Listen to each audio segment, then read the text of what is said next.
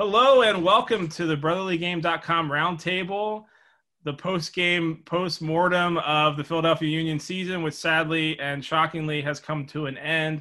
I'm joined by Brotherly Game photographer Morgan Tenza and Brotherly Game writer Greg Oldfield, and a special guest, Sebastian. Sebastian, why don't you introduce yourself and what you do in the game, and you don't need to say how I roped you into this. I twisted your arm a little bit, but if you could introduce yourself. Yeah, my name is Sebastian Acosta Najamkin. I am the girls director of coaching and operations and development director for Delaware Union, and what's this youth soccer club in Delaware. And we also have a podcast called The Soccer Podcast, and Matt's been on before, and so. Yeah, it was great, and you and Daryl do a great job of talking about all kinds of aspects of soccer. One of the things I appreciate about the show, you talk about, a lot of the different aspects of the pro game and what's going on in the soccer world, but also you talk a lot about, about things related to being in the club, right? Things about like how to sort of manage what's going on. And one of the things, I appreciate about Sebastian is how you guys kind of like, you're really open and transparent about things, right? Like you're not trying to hide how you run your club. You're really really been open about how to sort of what your goals are as a club and what you're trying to do with your players and everything, which is really cool. So I guess to start off with, one of the other reasons I wanted to have Sebastian on was, Sebastian is originally from Argentina, and this isn't an Argentina story necessarily, but certainly Diego Maradona was from Argentina. Someone who is a global was a global icon of sport and a global icon of soccer. So I guess to start off, Sebastian, when when you hear the news, what's your reaction, and what has sort of been what's followed when you've sort of seen the tributes coming in and talking to your dad about getting to see him play, and what's sort of been your response to this tragic and really sad news in the soccer world?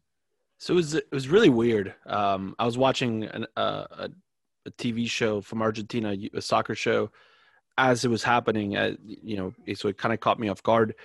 But it was really strange. And I was talking to my dad about it because, Maradona's had run-ins with health issues before, and to a certain extent, it was almost that weird feeling of like he's going to be immortal to a certain extent. So when it became true that he passed away, it was really strange. For me, I was explaining this to my wife. For me, he's a big part of my connection to my country. He's a big part of the connection to Boca Juniors that I have, because he's, to a certain extent, for a long time, and even to this day, he's the connection to Argentina that most people have. People, you say, "Oh, yeah, I'm from Argentina." Oh, Maradona's that's where Maradona is. People now, the younger generations now say Messi. But for a long time, that was it. You equated Argentina to Maradona. So definitely a strange feeling. But I think you saw it with what happened worldwide, and even in Argentina with the outpouring of emotion from everybody. I think that's what he brought. So. Yeah, definitely. There was something, there's certain players that kind of come along, right? Sort of generational players. I think he was a multi-generational player just because of his influence will continue to go on, past his certainly well past his playing career in his life. Greg, you're a guy who kind of came of age and grew up in a time period where like he was sort of ruling the world, right? The winning the World Cup and everything when you were a kid. What's sort of your early memories of Maradona, and what's kind of been your what's sort of your takeaway from just the experience of who he was as a player and what he meant to the game? I think, just growing up as a soccer player in America, it's dominated by other sports. Maradona was kind of the figure that you wanted to aspire to be like. You wanted to, you looked up to him. Unfortunately, you didn't get to see him a lot on TV. So he existed in my mind on a poster that my brother and I used to have in our bedroom of him after winning the '86 World Cup. And that was sort of the poster that we had that we kind of used to just look at all the time. And that's kind of where the dreams start. from then he kind of existed more on the videotapes you buy. You buy the old videotapes with the highlights from the different World Cups, and you start to see like how good of a player he was. And then eventually you get to 94, where even though he wasn't in his prime anymore, he was still just magical on the ball and just so influential. So as you're kind of growing up and you're hearing his name, and you're kind of making connections between his legacy and like your goals as a player, he's kind of the guy that you want to be like, and on the field, he just did things that you've never seen before. And then you want to go try them, and that's kind of what you want to be like, you just want to do what he did, and you'd fail miserably at it, but that was the goal, you wanted to be like Maradona on the field. Yeah, definitely. I mean, some of us failed worse than others. I think I couldn't even do a percentage of what he could do. But Morgan, you're the kid here in this chat. But what do you know about Maradona, and what has sort of been your response to kind of like maybe learning a little bit more about him, since he was kind of ruled the world long before you came into the world. So before I even started getting into soccer, it was like middle school, and my friend was teaching me this trick called Maradona, where you like dance on the ball. So that's the first time I heard his name. And I was like, what does this mean? He goes, oh, it was some soccer player. So I was like, okay. So when I got into soccer, I've heard of him. I've seen clips and stuff, but like, obviously I've never seen him play live. And then when I was coming home from England last year on the plane, they had the documentary, and I had been wanting to watch it, but it's on HBO, so I didn't have HBO. And I was like, okay, we're watching this. And the whole time I was sitting there like this man was incredible. And like, I've seen Messi, I've seen Ronaldo play, and they have nothing on him. And like, he's truly one of the best to play the game ever. And seeing that documentary, seeing his whole life, how it worked out, and it pretty much seemed like Sebastian said that he was invincible. I've seen things on Twitter saying like he died so young, but at the same time with everything that he did he die so young? Like, it's like he had that stereotypical celebrity lifestyle that you don't really see in athletes as much, but you see a lot in celebrities. So he was that young star, and a lot of those young stars mess up when they grow up. But he was truly one of the best to play the game ever. And so seeing his highlights and stuff, I wish I could have seen him play in real life. This is a sad story. This is a sad roundtable, I think. The Union, they win the Supporters Shield. I was there that night. Morgan, you were there as well. Just an incredible moment for this franchise, incredible moment for the club. And then, Greg and I were kind of talking a little bit about this, and Sebastian, we talked about how, we basically were confident they were going to win it, and they did. But, there's I think early on, even like the celebration, I was like, I started to get nervous, because it was like when you saw the cooler come out and you're like, oh man, like, yes, they won a trophy, but we got stuff to play for. Like, this feeling of like this is really, really good, and this is great, but like, why is there 16 days until they play again? Why do they have to play? You saw the schedule. I mean, did anyone not think they were going to play New England? I mean, I think it was pretty much an inevitability. Morgan, you're there that night. What were you seeing, and what do you think went wrong, and what was sort of the experience of sort of the reality that this incredible season, which had ended once before and started again, and then ended again, and then started again, what was that experience like for you? Honestly, it was really heartbreaking to be a part of, just because, like, yes, you're going to play a team so many times. You can only beat them so many times. And that's what I kept on thinking when we were losing. And it's like, I wasn't as sad as I thought I would be, because the season is over, and that's really heartbreaking. But we accomplished so much on and off the field this year. But yeah, it was a tough way to go out. I was talking to the McKenzie family right after the game, and we were just saying how New England came out and played really well, and we came out and didn't. And that was pretty much the worst game we played all year, in my opinion, and it came at the worst time. But like I said, we played such a good season. It was a historic season, COVID and everything. It was probably the hardest season a team would ever have to play, and we won the Shield, which in the world of soccer is the best trophy you can get in your league. I know in America, we all love playoffs. We all love the MLS Cup. And most of the people in the league do value the MLS Cup higher. But if you're looking at this from outside view, if you're looking at it from Europe, they don't know what playoffs are. They only know that the Shield or the best record is the winner. That's what they reward in the Premier League. So I think, especially in a year like this, that the Supporter Shield is a super, super huge deal. And we did get it. But it was heartbreaking to see Mark and Brendan, two players who I've been shooting for 3 years now, since Steel days and now Union days. It broke my heart to see their emotions because it's probably it's definitely the last time Brendan is in a Union jersey for now. And it's probably the last time Mark was on the field as well. You saw that in his emotion. And at the end of the game, it was just really heartbreaking to see their reactions.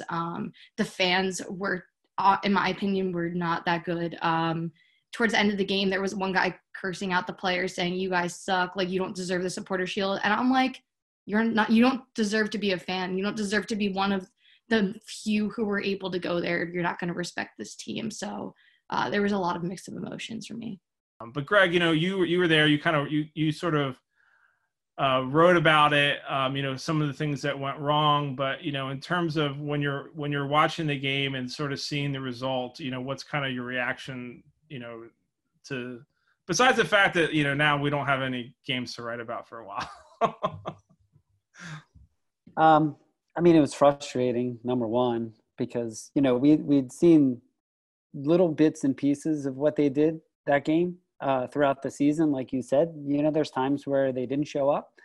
There's times where they had trouble, breaking down a defense that was going to sit back.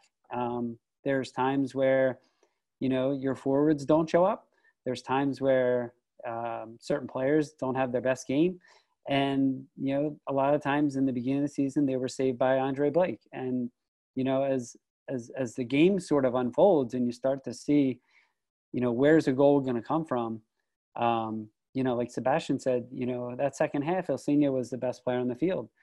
But, he's also combining with Bedoya, who's, you could tell he was exhausted. He was lucky to finish the game. He was running so hard. And I think the bigger problem sort of started up top. We've talked a lot about Casper's struggles. We've talked a lot about their inability to combine as a strike partnership. You get in some of these games where, they're pushing forward, they're pressing, and you get the midfielders with the ball. They're looking up who they're passing to. The forwards gave them nothing, and that was a big problem towards the end of that game. Losing Aronson hurts a little bit. He didn't have his best game. But I also thought, when he combines with Ilsinho, he's like one of those players that the two of them sort of work together on the same page. You didn't have him in there. And I just think that there was a whole combination of things that just did not go well for them in that game.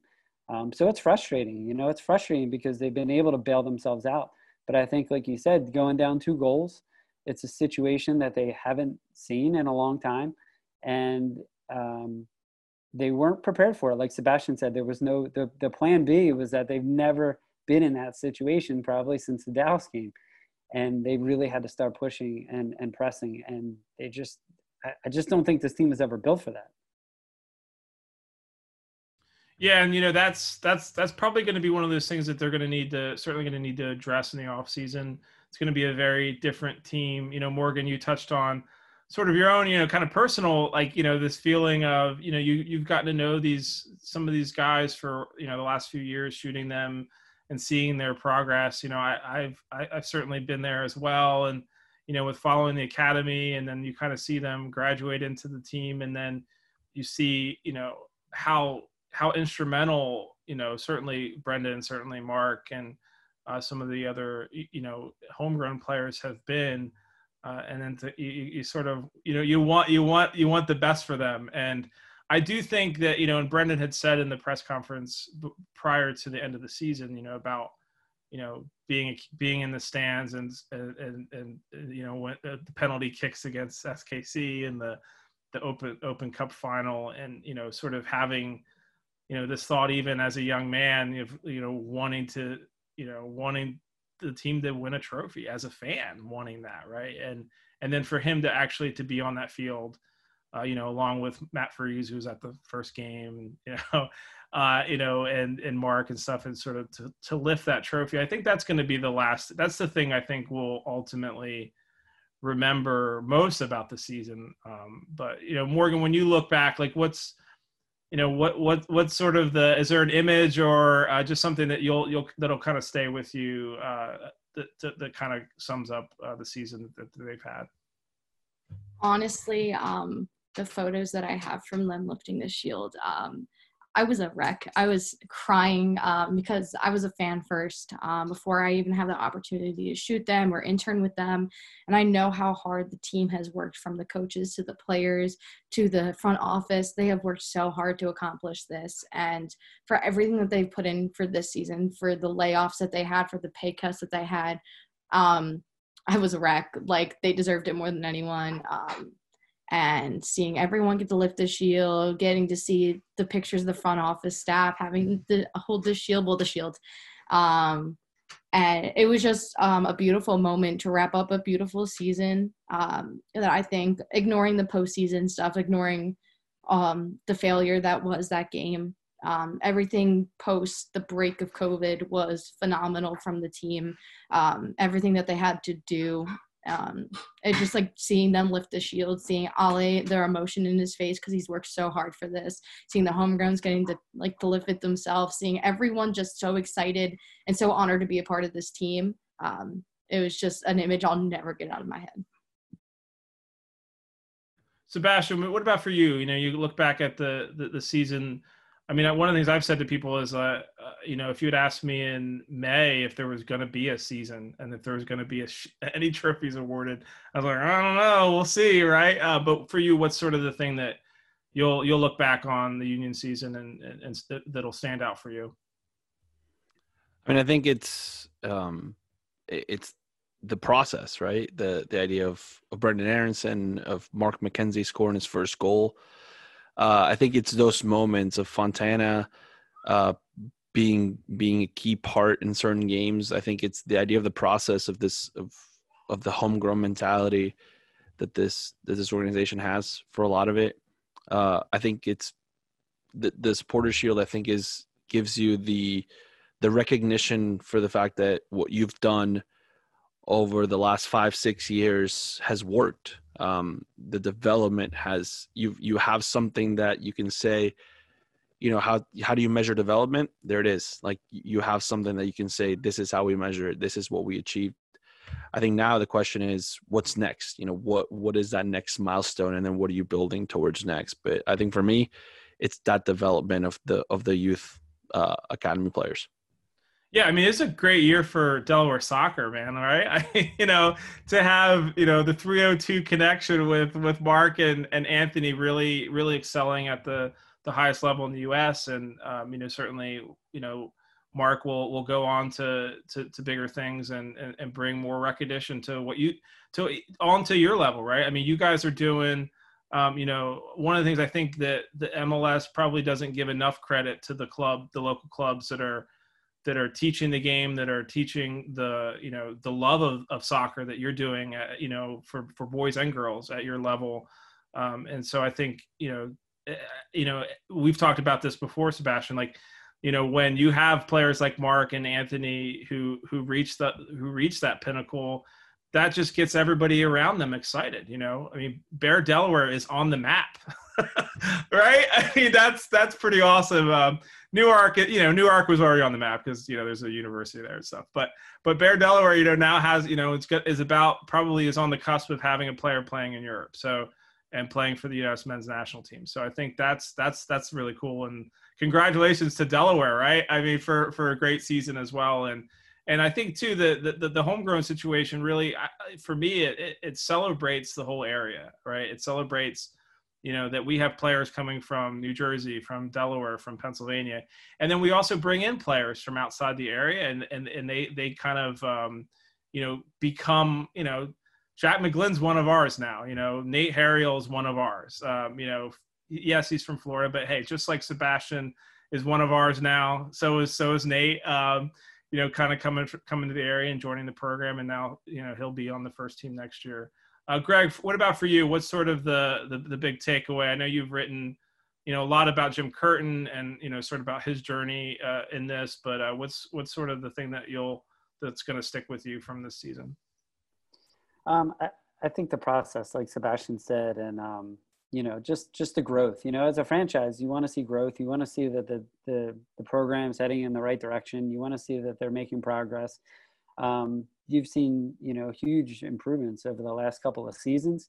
Your coach is getting better. Your players are getting better. Your young players are stepping in and taking responsibility. And when you think back even to the beginning of this season, that was a question mark. I mean, how deep was Curtin going to go to the bench? And now he can, and now you have Mbazo playing for Cameroon, like there's things that are happening where you feel like if you lose Aronson and you lose McKenzie and you lose Wagner, you're still in good shape.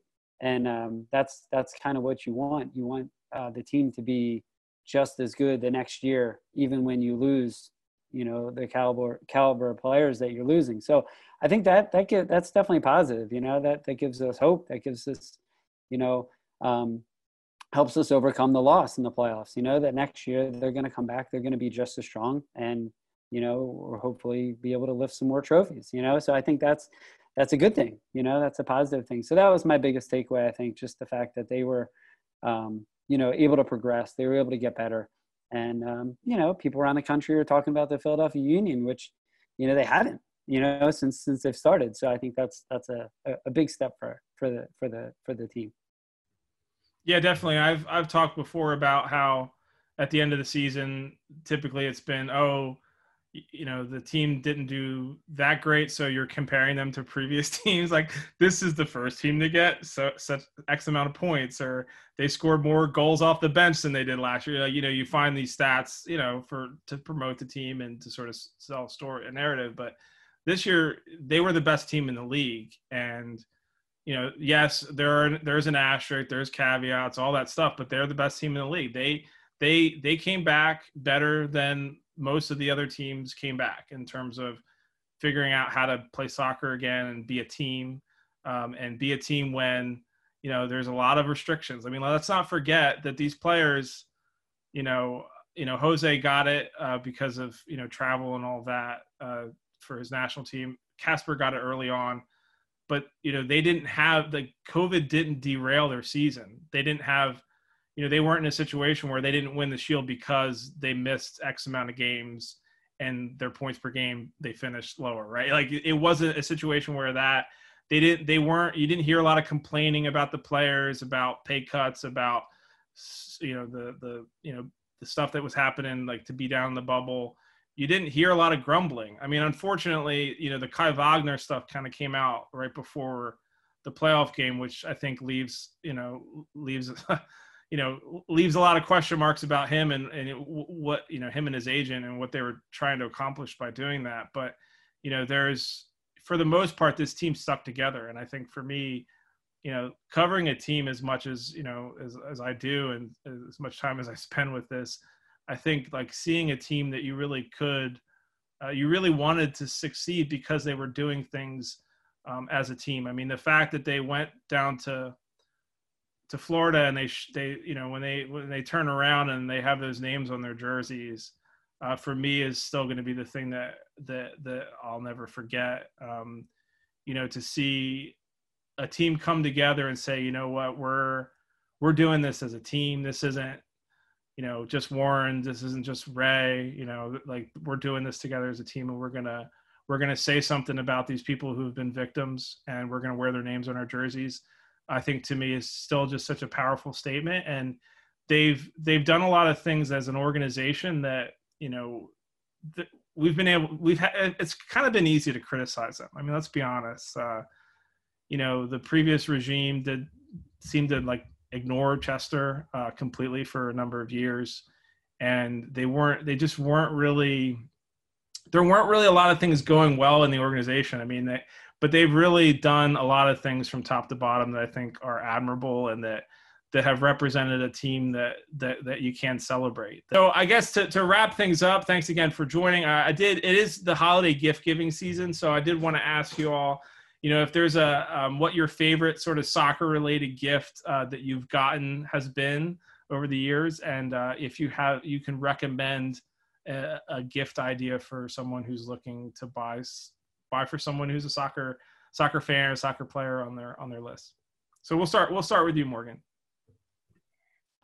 It's actually a recent gift. For my birthday, what was 2 months ago, my sister got me a large blow up of one of my favorite pictures I've taken, Julie Ertz celebrating at the She Believes Cup. It was a beautiful little tribute photo. Recommendation for gifts, I'm selling prints of the Supporter Shield celebration photos. So if you want some, you can contact me on Twitter. And that's at Morgan Tensa on Twitter. If you're not following her, you should be following her, certainly. Sebastian. The best soccer gift that I got is a little bit nerdy, but we did a Secret Santa a couple of years ago when we traveled to Florida to visit my family and some friends there. We did a Secret Santa, and I got I wanted flat disc cones for indoor soccer. And I got those, and I thought that was I've used those multiple times, and I really enjoyed that. So that might have been getting a little nerdy, but I really enjoy those. And then something that I would recommend, it's actually something my wife got me. That's pretty cool. It's a website called awaydays.com, and they do they send you can do different subscriptions, but I have one where I'm going to get a sticker every month from a different soccer club, and they send you a newsletter about a different soccer club every month. So that's pretty cool. You can do a mystery kit subscription too, where they can send you different jerseys. So if you collect soccer jerseys, there you go. Yes, I actually have that on my list. So that's a good one. Greg? I think I probably got a soccer ball every year, and every year that was my favorite gift. So it didn't matter if it was a size 1 or, a size 5, that was probably my favorite. One year I did get Subbuteo, which was awesome. That was fun for a little while. You have the little figurines where they dribble the ball around, and that was cool. So yeah, the coach in me is going to say the soccer ball is going to be the best gift you could give a soccer player, because they can use that until the dog gets it and rips it to shreds, and it'll last a long time. So that may sound a little boring, but to me, that's still the greatest gift I've ever gotten. I put a ball on my list every year because, basically after a year's time, because no one's buying me a real ball, they're buying me a replica, right? So I get the MLS, whatever the latest MLS ball for $25.99, and then by the time the next holiday rolls around, it's basically all everything, the cover is all completely off of it. So I think that's always something I always tell people like, hey, if you need something to get me a ball. Thanks so much for joining. This has been another BrotherlyGame.com roundtable. Now that it's the off season, we'll be talking about some sad news, more sad news probably when they release the information about whose options have been declined or who's retiring. I mean, we might see Elsinio retire. I don't know. We'll see. We'll see some players. Obviously. Brendan's gone, and Mark's probably gone, and we'll sort of see some different moves being made. I wouldn't rule out a couple trades within the league happening, and you have Austin FC coming in, so you'll have potential to lose a player, maybe a Warren Creval or something. But we'll see how that sort of transpires. But tune in, check out BrotherlyGame.com. When we have more news, we'll do another one of these. So thanks so much for joining me. All right. How do I stop? Oh, stop.